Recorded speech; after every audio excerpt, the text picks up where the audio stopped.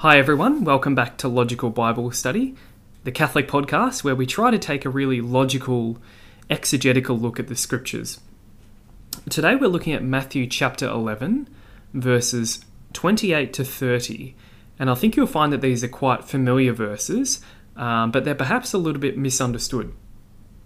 So let's have a look at the text for today's reading. Jesus said, "Come to me, all you who labour and are overburdened, and I will give you rest.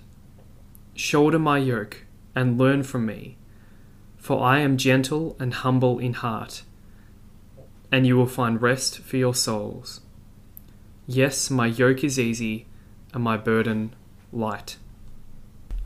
Now, just prior to this, Jesus has been praying a private prayer to the Father. So it's that prayer about, "I thank you, Father, that you have hidden these things from the wise and the learned," etc. So he's just been praying directly to the Father, and now he transitions into speaking to the crowds. And it might be on the same occasion, or it might be on a different occasion, but Matthew might have put these two things together because they have an overall similar theme.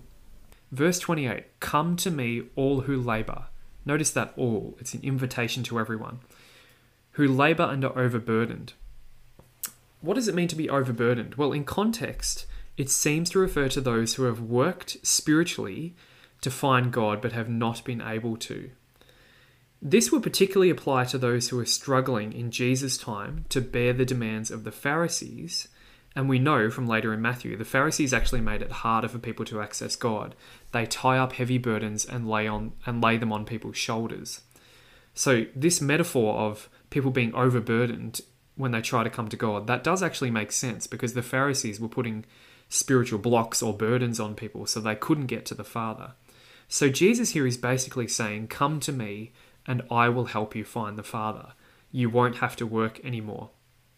So do you notice that? Often people, when they hear this passage, "Come to me, all who labour," they perhaps treat this as though Jesus is treating himself, as the goal, as the end in himself.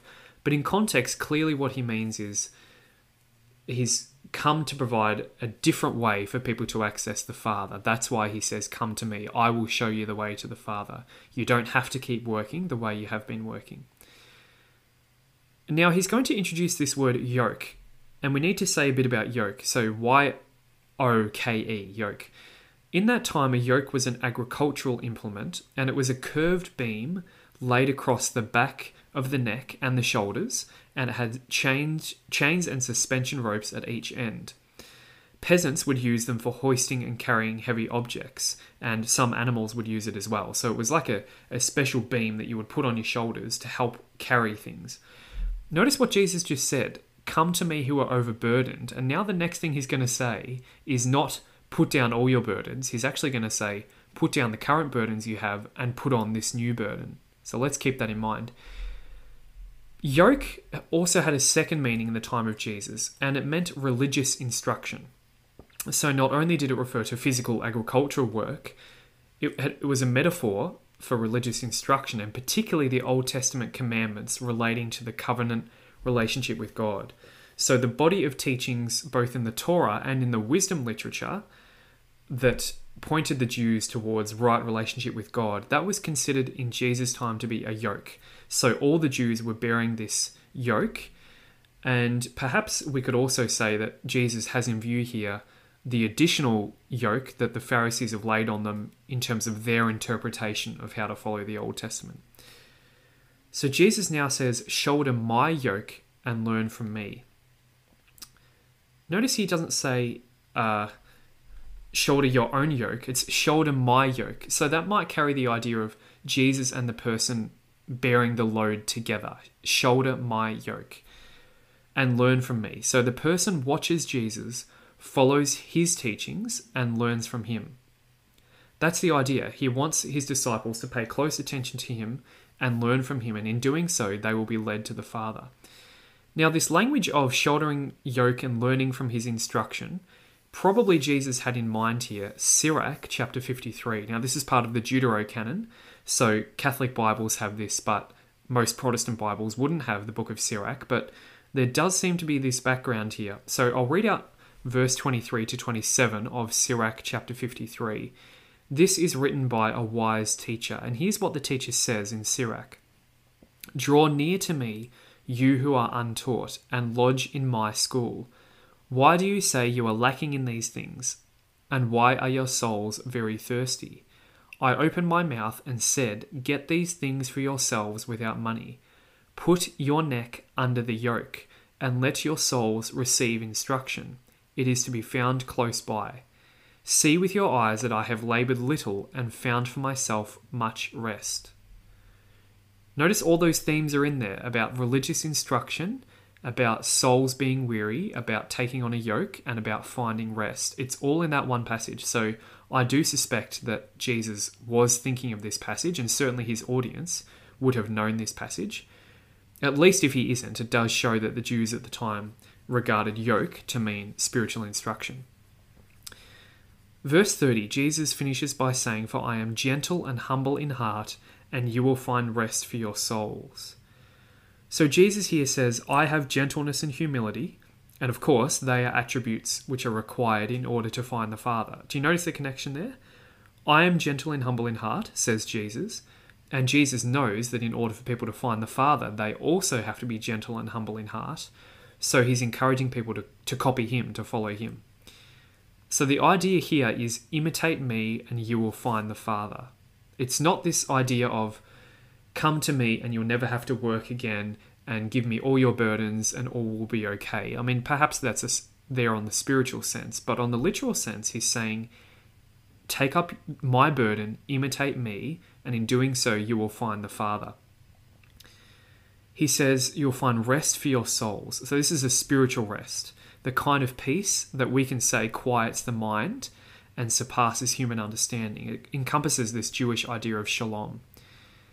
Now, of course, as Christians, Jesus is not teaching they'll never experience frustration or trials, but he is saying that the burdens will become lighter and more bearable with Jesus' help.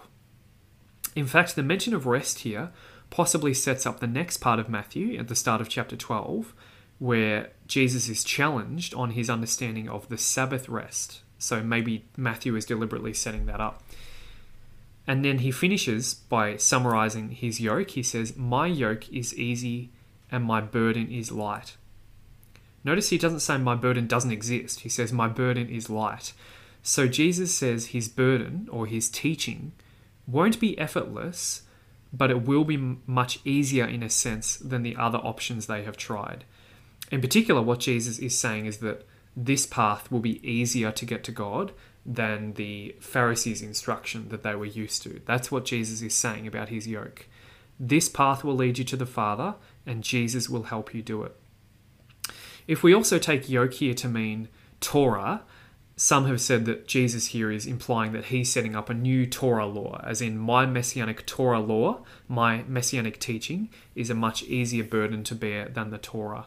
So it depends on how specifically Jesus is using that term, yoke. But I think this is one of these examples where it's actually really good to dig into the way words were used at that time, because we learn a lot about the imagery Jesus is trying to use here. He wants people to shoulder his teaching, to shoulder his yoke, in order that they might have a clearer path to the Father.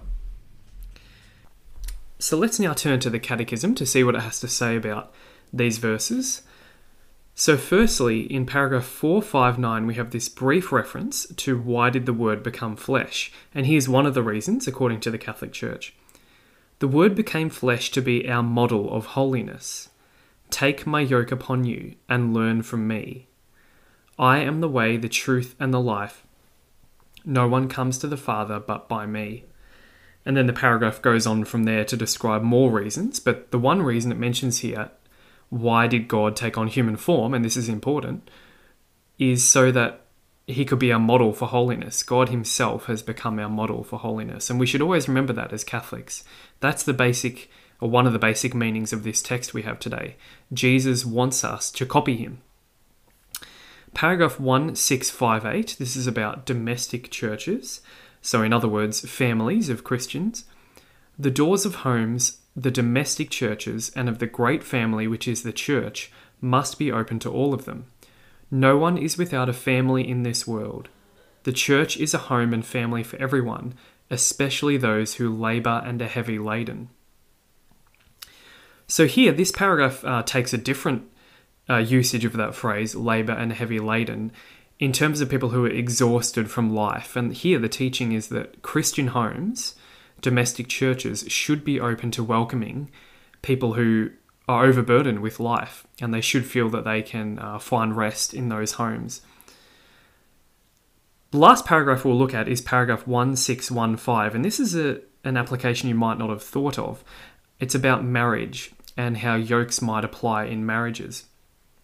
Paragraph 1615. This unequivocal insistence on the indissolubility of the marriage bond may have left some perplexed and could seem to be a demand too impossible to realise. However, Jesus has not placed on spouses a burden impossible to bear or too heavy, heavier than the law of Moses. By coming to restore the original order of creation disturbed by sin, he himself gives the strength and grace to live marriage in the new dimension of the reign of God. It is by following Christ, renouncing themselves, and by taking up their crosses that spouses will be able to receive the original meaning of marriage and live it with the help of Christ. The grace of Christian marriage is a fruit of Christ's cross, the source of all Christian life. So here the paragraph talks about how marriage can be a heavy burden, but it's not supposed to be. And it talks about how for Christians, the burden of marriage is easier to bear because Jesus bears the burden with us. So it's another interesting application of this idea of burdens and Jesus being the one that takes burdens away from us. So we'll leave it there for today, and thank you so much for listening. I hope you've learned something new from this podcast. It's great to hear so much good feedback from all over the world. Please keep it coming. If you've learned something new from this podcast, if you've been blessed by it, then I would love to hear from you. Just send an email to logicalbiblestudy@gmail.com. You can leave a voice message as well, and there's a link to that in the show notes. You can even ask a question. Every now and then I'll do a question and answer on this podcast, so feel free to send in a Bible question and I'll do my best to answer it. Please also consider becoming a partner of the ministry. There's lots of bonus episodes and other exclusive content available to you if you do become a financial supporter of the ministry, and that would bless our ministry a lot because it's a small ministry and it relies on your donations. So have a look at the show notes for more information. Thanks so much. Please tune in again tomorrow.